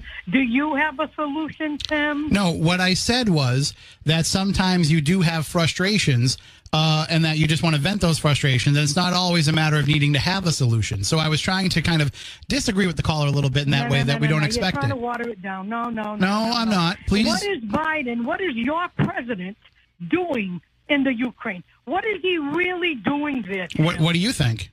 No, I'm asking you. I asked you first. I think we need to keep our noses out of foreign wars. And if you ask me what I honestly think, I think they're trying to come up with a plan to try to get this to a resolution. Yeah, what kind of resolution? I don't know. Biden's favor? In your favor? Because you're a Biden lover, right? I am not a Biden lover. Yeah, you defend him all the time. I can't say anything bad about the guy. No, you can question his policies, you can question his decisions. I don't let people question his mental status. I don't let people question the way that he speaks. I don't think he should have went there. Do you think that was okay that he went over there? I mean, I think it's probably eventually you can't just have those discussions remotely. You know, you've got to go there. Zelensky came here. Complaining that he didn't go to Ohio, and come on. You don't think he should have went to Ohio first? I mean, oh, there you go. I know you. I would have said this about Trump too. I don't know that you have to go in that situation to go to that situation. America first, Tim. Always, America first. Always. We need to stay out of foreign wars, wars that are not our wars. Look what happened in Vietnam. How many of our American boys did we lose there? It wasn't our war, Tim. What have you got to say about that one? That America first is an idiotic thing to say because we live in a global world now. It's your country. You live here. I don't care about the stupid borders that people drew to make an imaginary distinction between me and other people that live in the world. I think we're all citizens of the same world. So you're okay with these foreigners coming in, and you don't Not only am I okay with them coming in, I hope they get your apartment. How about that? I hope they move into your backyard. I'll let them come in. I'll buy them a tent. It is because you're defending them. I'll buy them a tent. They're bringing diseases here. They're bringing fentanyl. They're bringing drugs. They're killing our younger generation, and you're okay with the whole thing, Mr. Weisberg. I don't think they're nearly as hateful as you are, so. Really? Well, I'll tell you, I don't believe in what this government is doing. We are so corrupt. Okay, that's fair. Repair. It's getting very bad. And you with your sandwiches. Let's get into that. It's okay to go to a restaurant once in a while. You can't go to a restaurant every day and expect to have good health. They've got chemicals, preservatives in those food. Well, they've obviously affected your brain, so yeah, I'm a little bit concerned. Keep having all them new sandwiches. That's fine. But you just can't eat in a restaurant every single day. And you know that. And you know that I don't, right? You're promoting it to the listeners. Go to this restaurant. Go to that restaurant. They're not. It's called advertising, you dope. You are advertising. They pay for it. How do you think we run the radio station? You're getting paid too, aren't you? Oh my God. Listen, I'm trying. I'm really trying with you. You don't even believe in God. Don't mention God. I'm really trying with you, but I can't. The world that you live in doesn't exist. Don't promote so many restaurants, Tim. That's what I'm saying, because all them preservatives, chemicals. Do you like listening? Do you like listening to this radio station? And that is how the Hold on. Stop and listen. Do you like listening to this radio station? Because who pays for that to happen? Advertisers. I'm going to guess you're still going, right? Okay. Advertisers pay for this radio station. So you're going to hear about restaurants. I understand that, but you're promoting it every 5 minutes. Listen. Then don't listen to the show. Don't listen to the show. I don't want you to listen to the show because obviously it's affecting your health. Cooking at home. Can't you cook at home once in a while? Did you not hear me talk about at the beginning of the show how I cooked at home? Tim, the human body doesn't know how to handle all the stuff that's coming in. I will do whatever it takes to not turn me into you.